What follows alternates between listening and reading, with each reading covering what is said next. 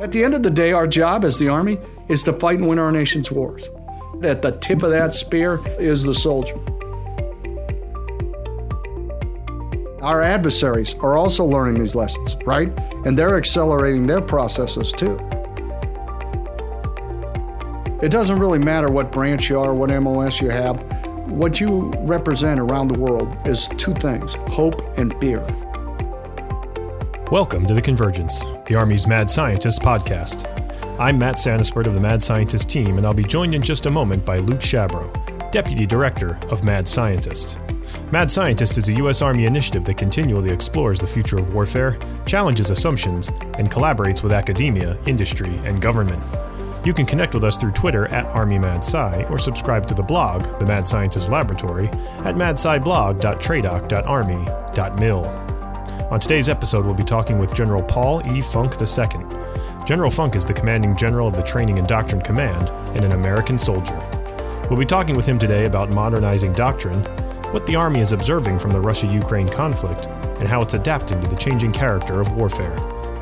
As always, the views expressed in this podcast do not necessarily reflect those of the Department of Defense, Department of the Army, Army Futures Command, or Training and Doctrine Command.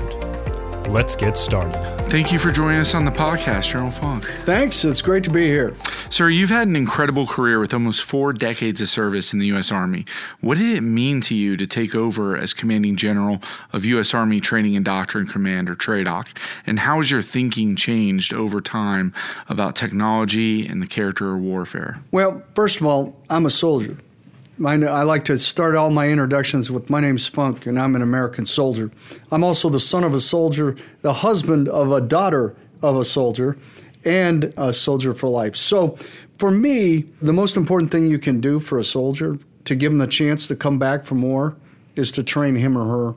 And so if you consider that, training and doctrine is right up my alley. We have a common language, common lexicon, which is doctrine, and then the training piece gives us the ability to survive, fight, and win on our battlefield. That's why TRADOC is so important to me.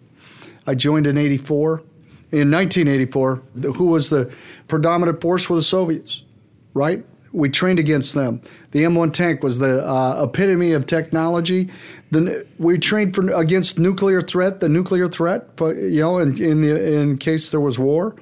And, the Army was coming out of Vietnam. So that time period, how we began to build the Army of the future really helped us shape what it is we're doing. So I look at it this way. I kind of look at things, because I'm the training and doctrine guy, I look at things through a DOTLM's PF lens. So doctrine, organization, training, M being modernization or material, and the L being leadership or leader development and professionalism. So the P, or people, is what gets us there. So what happened in the 80s as I was coming into the force? We got new doctrine. It was air-land battle. We've got new organizations. In the O, we got the Ranger Regiment, the 160th. We've got the Special Mission Units. We began to reorganize ourselves into combat teams, and we began to build on that, the nature of combined arms warfare.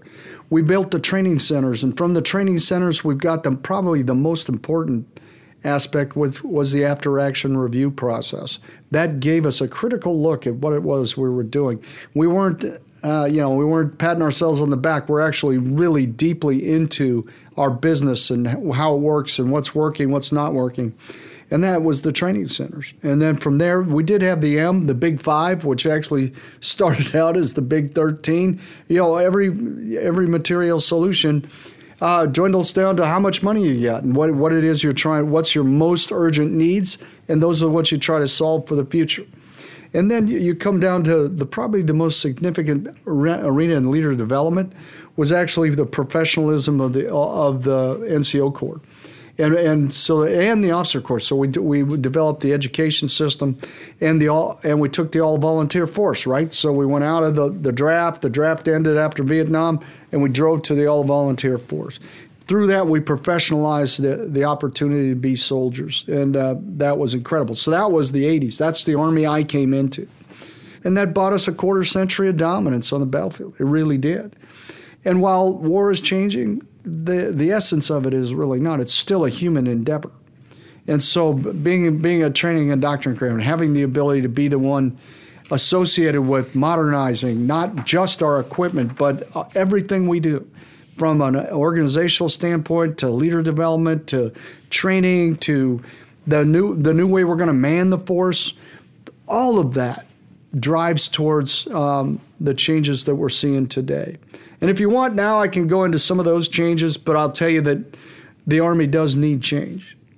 We got to get back to large-scale ground combat. We got to remember and remind everyone in the Joint Force that while there are domains, people live on land.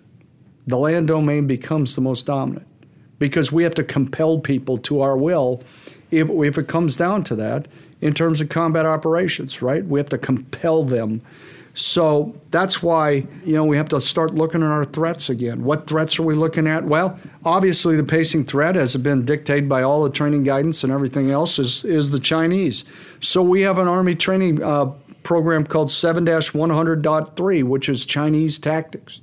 And we're starting to build that into the force and all of our educational processes. But we can't forget, and obviously the Ukraine has brought that to mind, we can't forget that the enduring threat is the Russian. And then, we've got to refocus I mean TRADOC headquarters, on what is happening echelons above brigade. What you see what's happening to Ukraine when they went to battalion tactical groups, right? And then they forgot to train the echelons above them. We can never let that happen. We believe in multi-echelon training. We believe in combined arms operations. We believe in bringing the tools of the whole joint force together, converging, as this podcast is called the Convergence Podcast, converging the effects of all of our systems and our munitions and our systems against the threat. So we're looking at a new field manual, which is 3-94, Armies, Corps, and Division Operations. And that was published in 21. And then we have Army Training Pay ATP 3-93, which is Theater Army Operations. So we're looking at all of our echelons to make sure that we have a common reference system. That is what doctrine gives us, a common reference system. And then we, in the American way, fit the doctrine to meet the changes we need on the battlefield. That's what that's all about. On the people side, we have to generate a new way of thinking about our people. People as a system sounds okay. Frankly, I like the human dimension in that. I like to talk about holistic health and fitness. How are we going to have you have the stamina and the longevity and the endurance to fight on the modern battlefield? It's going to be more lethal. It's going to be more fast-paced, and it's certainly going to require a great deal of moving, aggregating and disaggregating, driving towards. So what do we got to do? We have to understand that the soldier still needs to be highly trained, disciplined, fit, and operating in cohesive teams. If we take that aspect and we look at it in those dimensions and apply the holistic health and fitness doctrine out of 722, what that gives us is a much better indication for the long term about what our soldiers are going to be able to do and how they're going to be able to overcome any obstacle. At the end of the day, our job as the Army is to fight and win our nation's wars. And at the baseline of that, at the tip of that spear, is the soldier. And that soldier decide. Some of this is self-taught and self-paced, right? You got to push yourself. You got to grow, develop, learn, adapt, increase your strength, your stamina, and your endurance so that you can conquer any obstacle in front of you.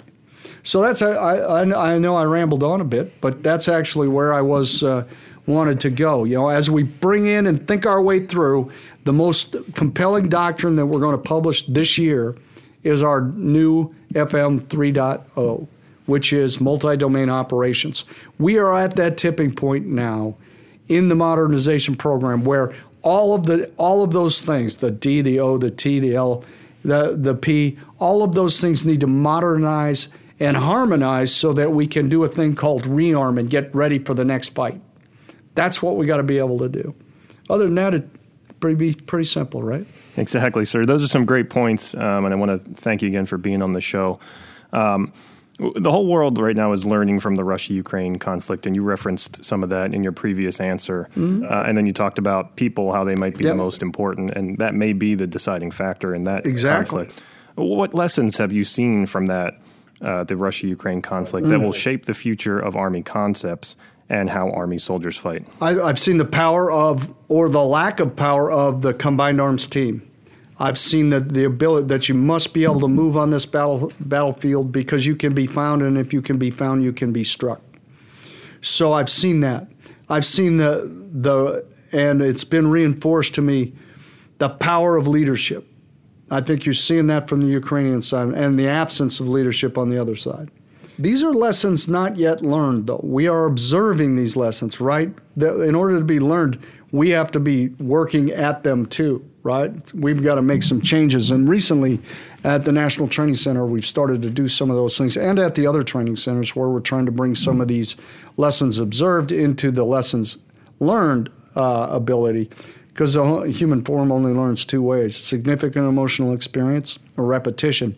We prefer our significant emotional experience to be in training as opposed to in combat, so that when it comes time for combat, we're ready to go. That's what we prefer.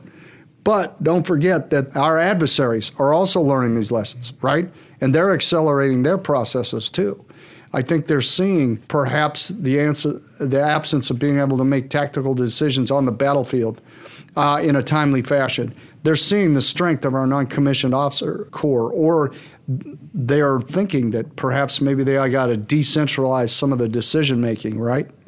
So I think all of those things, and all of our great organizations that do this for a living, that observe these lessons, our TRADOC G2, who's in charge of the operational environment for the Army, and really for the Joint Force, if you think about it. Then we have CAL, Center for Army Lessons Learned.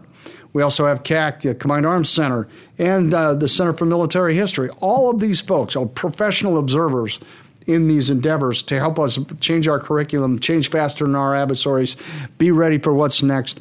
All of those people combined make a very powerful collection of organizations to give us the most current, so we're making the best decisions against how we're arraying our new doctrine. That's very powerful. No, sir, I think that's an excellent point, and TRADOC G2 always appreciates the shout-out. Yeah. And I think that it's important for us as you said, we're a learning organization, and we can then integrate these into concepts and how we think about future doctrine as well. But as you said, lessons observed, not yet learned. Correct. As the jury is still out on some of these issues. Now, with the changing nature of global internet and interconnectivity and the role information is playing in the Russia-Ukraine conflict right now, should training focus more heavily on gaining information advantage as a critical element of fighting across all domains? We see the huge role that information has played in this conflict. Yeah, well, first of all, I think it's important to note that in the information space, understanding the narrative, understand where you're trying to drive to, and being able to influence your audiences is important. I see there's probably 4 audiences on the battlefield today.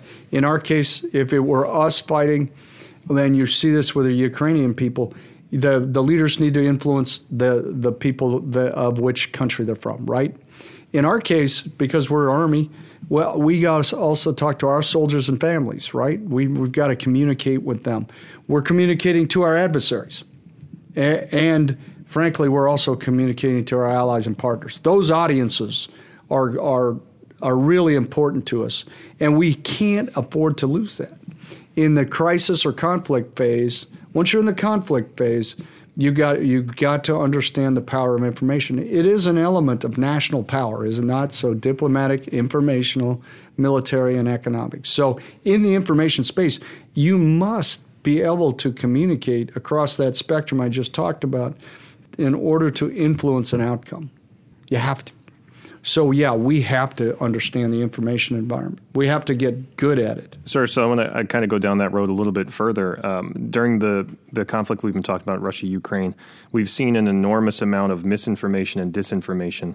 How important is it for our Army and their families to remain vigilant in these environments? Yeah, it's great. That's a great question. Our families, trust your chain of command.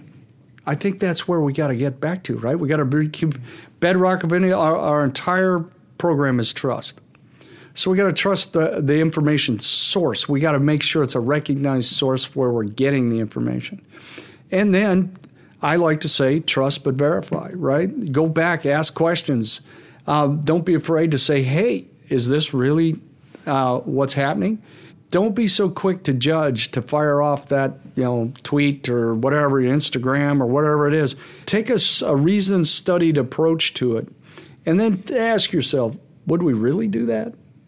And then if the answer is, I'm not sure, then go ask. But ask your chain of command. Trust your leaders. No, absolutely, sir. I think it's one of the elements that you've seen, as you noted, with trust between the Ukrainian leadership and their people. Absolutely. And rather the lack of trust between the Russian leadership and their people. And so we've seen kind of this real technological nature of recent conflicts, especially the war in Ukraine, and we keep talking about that. But also the introduction of social media as a major player within modern warfare. Mm-hmm. And that's how has that helped to shape the way that the Army thinks about future challenges to multi-domain integration and the changing operational environment? Great question. I think what we need to understand is that every person is a sensor. Now, okay, in your hand, in that device, you hold the power of the Library of Alexandria. You really do. And so if you think about that, if every person is a sensor and every person can update your adversaries with what your locations are in near real time, and some would say real time, it's important to note that everybody has to be cognizant of the fact that you can see that if you can be seen, you can be struck. So we have to use the proper methods, right? We got to be able to use camouflage. We got to be able to use speed. We got to be able to use deception. We got to be able to use all of those elements to make sure that if you can be seen and you're still moving, that's a different thing. So I think that it really has changed. There's nowhere to hide anymore, right? You have sensor saturation, and every piece of it can be formed into a process. So we're going to have to be able to fight in reduced technological environments. We are, because your adversary is going to try to take that kind of thing away from you too, right? That's why we got to build on trust. That's why we got to build on our training. We got to trust that your response during a crisis is trained in our way of war, and you'll respond to the way you've been trained, and you'll actually execute the missions that you've been given, despite perhaps a lack of guidance or even not even knowing what's going on around you. That's the important piece of this thing. That's why we are different than others, and we have people that take initiative, right? And they really do, and that's where our non-commissioned officer corps is. So they understand commander's intent. They understand what it means to drive to the objective, to understand that if you have a position of advantage, you should seize it.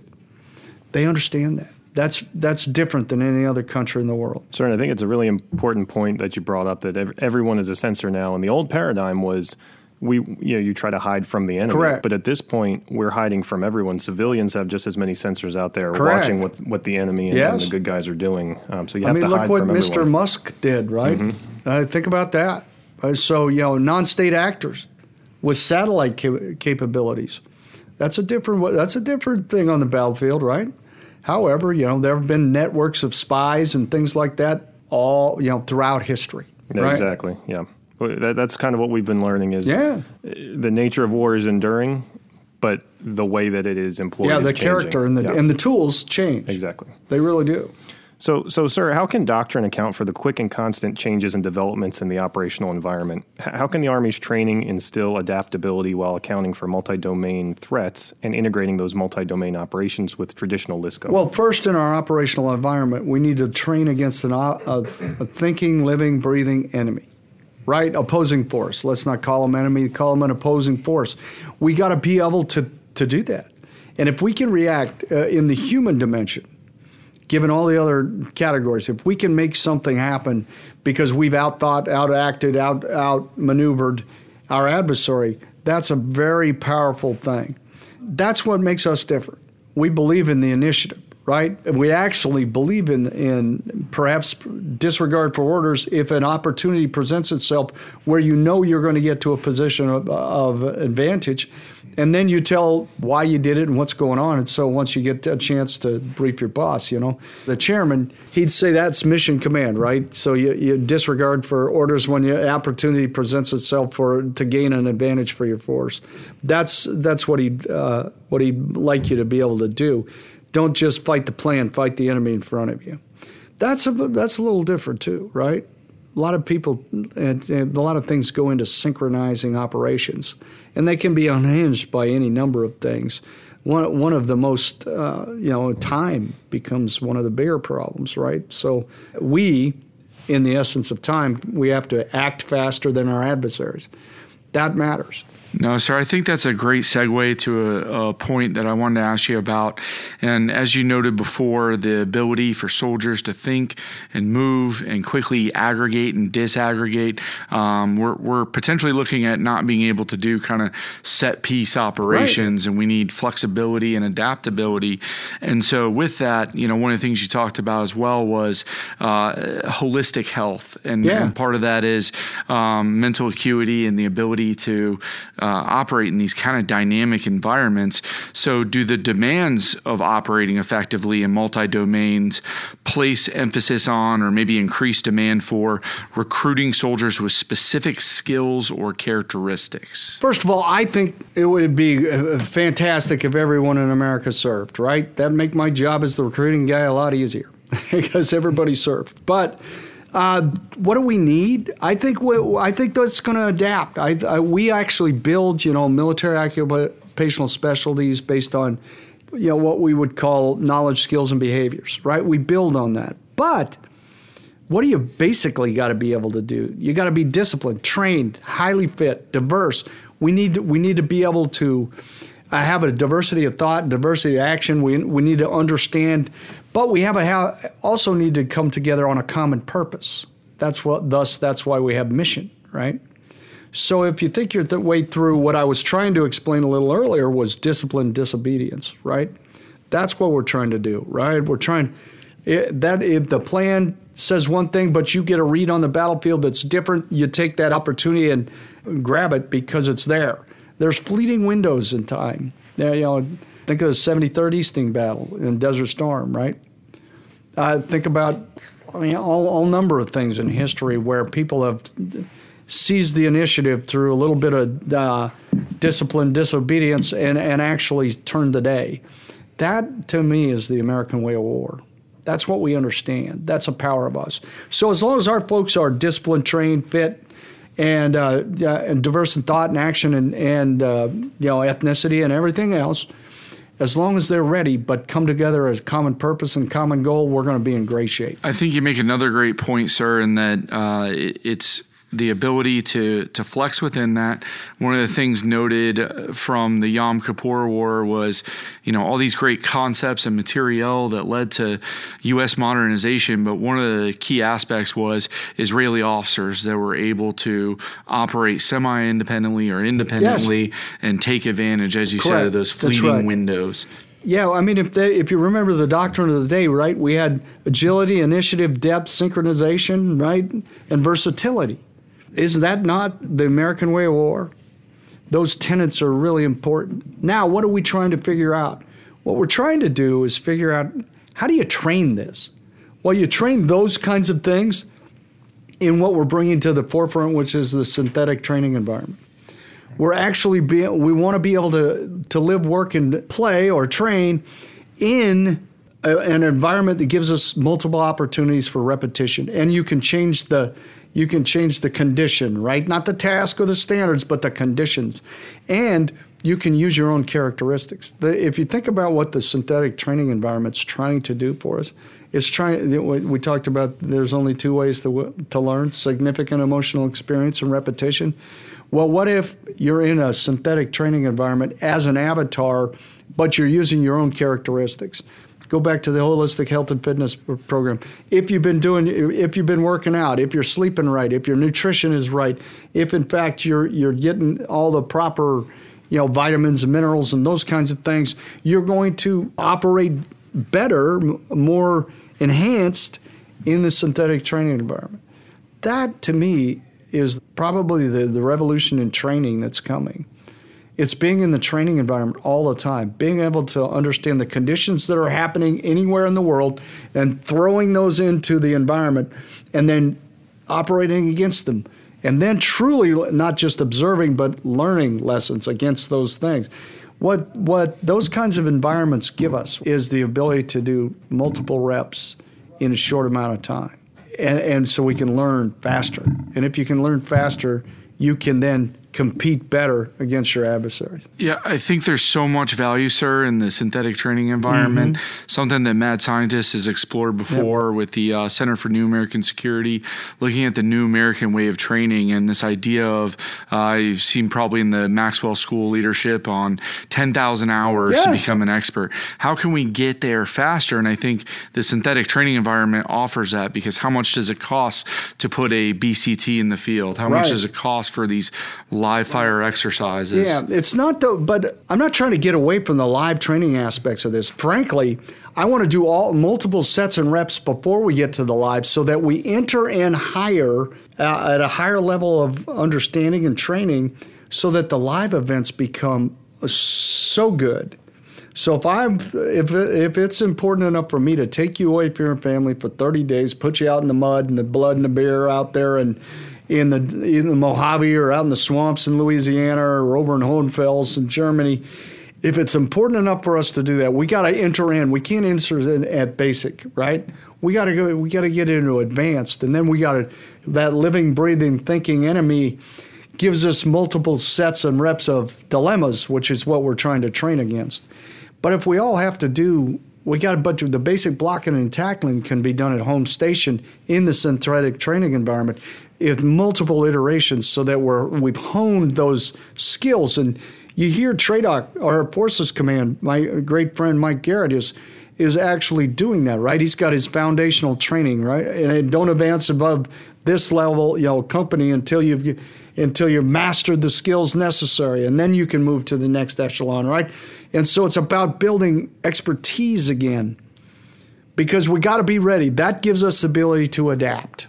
But you gotta start from the basic blocking and tackling first. Absolutely, sir. And one of the key aspects within TRADOC is recruiting and building the nation's army from, as General Milley said before, an army that is of and for the people. Yes. And so in terms of recruiting, we're fighting kind of this never-ending battle right now to bring in the best possible candidates to serve, while at the same time in the private sector, we're seeing more benefits, more money, flexibility, and things that, frankly, within the Army can't always offer out to that extension. So how have we been able to still adapt and still accomplish that mission of building our Army as a civilian population changes? Frankly, I would say that the all-volunteer force is at some risk.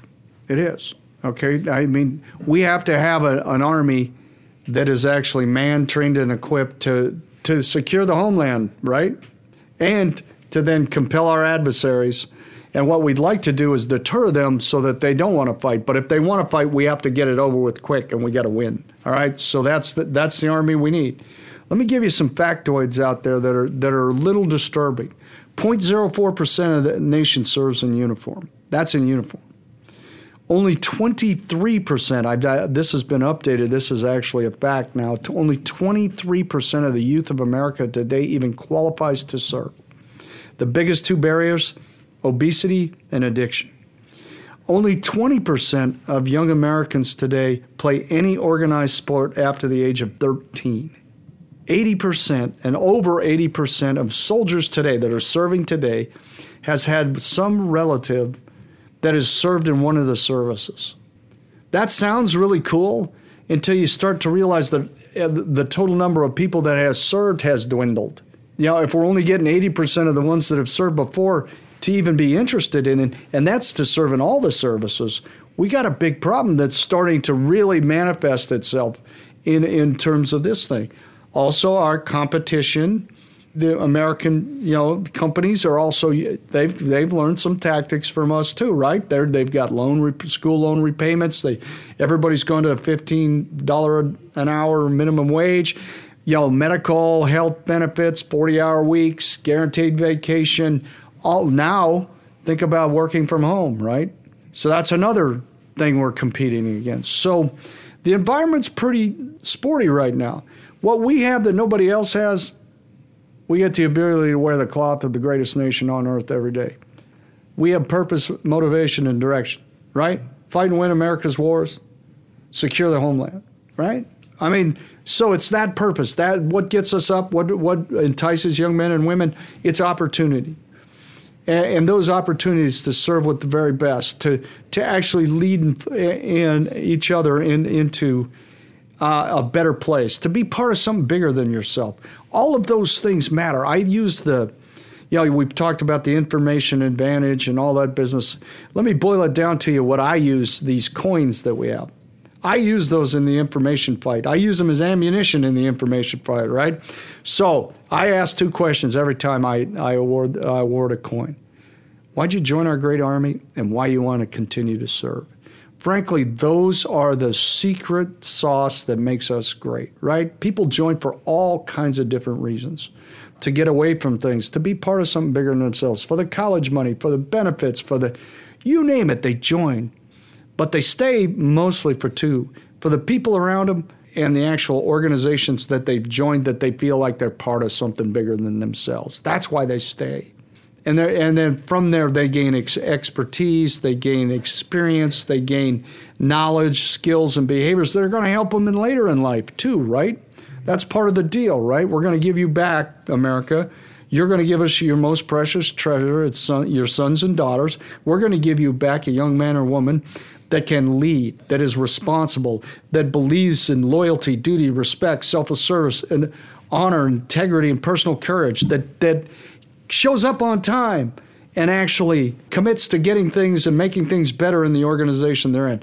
That's the deal we've made with America, and we can never lose that deal. And just a foot stomp to our listeners out there, then remember what you need to be able to tell General Funk if you encounter him for your coin. Exactly right. Yeah, I'd love to hear some of those stories. We put them on. They're actually on our Instagram page. Excellent. And you can see them all the time, mostly on Why I Serve Wednesdays. Oh, that's great. Yeah, hashtag. That secret sauce is super important, and I know there's a lot of people working on figuring that secret sauce out. The stories I've seen or I've heard from young men and women are just remarkable. I mean, just today we had a great Army major was on our TRADOC Best Ranger team from University of Montana. His last name's Blanchard, right? And his partner was Major Slamkowski. And I asked them those same 2 questions. Blanchard lost his brother in Afghanistan, renewed his purpose, right? That's why he serves. He serves to make sure that doesn't happen to other sons and daughters, right? So, by the way, just a plug out for the TRADOC team, by the way, they took 5th. There were 4 teams out of the Ranger Regiment, and the next team up, after, FORSCOM didn't even field a team. After that, the next team up was the mighty TRADOC team of Blanchard and Slamkowski, Team 47. They did a fantastic job. Excellent. Team 47, that's great to hear. So let's keep talking people, though. Okay. You've said that people are the number one priority for the U.S. Army. Yes. So just very blunt question, why are people so important when it comes to the success of our Army? Because the Army is people. It doesn't really matter what branch you are, what MOS you have. What you represent around the world is 2 things, hope and fear. And the cloth of this great nation, the uniform that we get the privilege to wear, are the indicators of that, right? Because you look at it, what people look for when there's a natural disaster or some sort of invasion or there's some sort of big problem or earthquake, you name it, right? Who do they look for? They look for us, right? They look for us to come in and help them get their lives back straight. And what do our adversaries know? When we show up on the battlefield, we bring the American people with us. We bring the power of this great nation wherever we go. And it's represented by our uniforms. So That's why this is so important. I look at things through a lens of training, maintaining morale, discipline, and teamwork. That's what the people want really in their organizations. What does training mean? It defines tenacity. That's why we train. We build the tenacity of the American people, the fixed resolve not to quit. That's why our training is as tough and as rich as it is. And then maintaining is about holistic training. It's not just your equipment, it's your personal relationships, it's your actual families, you name it. And it's also about your personal health. It's your holistic health and fitness program. It's about your organizational structures. So that's what maintaining really means. Morale is pretty simple. People want to, it's not a bunch of days off and stuff, right? And it's really not a much, hey, thank you for your service and those kinds of things, which is nice to hear. I got a great friend, Dave Bellavia, who's a Medal of Honor recipient, and every time he hears thank you for your service from someone, he looks them right back in the eye and says, you're worth it. And frankly, that's what morale is, right? That's what it is. Common purpose, goals, direction. Making sure the kids are getting paid on time. They're getting the right medical care, the right dental care, the right, you name it, right? That's what morale's about. It's about people caring about one another, about leaders investing in the process. And then discipline is pretty simple to me. Good soldiers do what's right when nobody's looking, right? When that kid's on that cold and lonely post somewhere, you want to know that he or she will be alert and ready to react to whatever condition happens, right? That's what you want. And frankly, all of this is teamwork, right? So I talked about Mike Garrett, right? So Mike Garrett, I know if I was in a cold and lonely place and I was hurting so bad, I know if he was still alive, he would come for me. He would find me and he would help me. That's the essence of trust in our business. That's what it means. And it goes back generations, and it goes back through the ages, really, into when we first started in 1775, right? So that's where it goes. And it's espoused in our values, and it's really in our DNA. And so that's why I think people are the most important thing in our Army. Sir, I don't think it could be said any better. I think you summed it up very nicely there. So that would be our last question, but we're going to throw one more out to you. We always ask this. Yes. We ask a series to all our guests. This is the last one we ask. Sir, what's your favorite movie? Wow. Yep. That's a tough one. That's usually the response we get. Believe it or not, Forrest Gump. Luke's a big fan of that one. Yeah, I like that one too. Luke's a big fan of that frankly, one. Frankly, it shows the American experience, at least from Vietnam on, and you can see and frankly, Gary Sinise is a friend of mine. And is a great American patriot who takes incredible care of our great Army.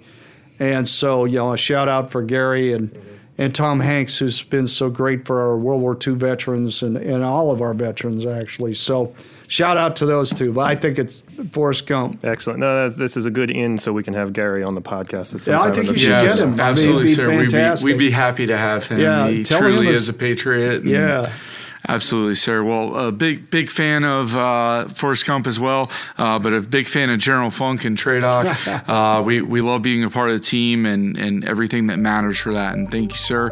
And thank you for coming on and making the time for us. Absolutely. Remember, victory starts here. Victory starts here.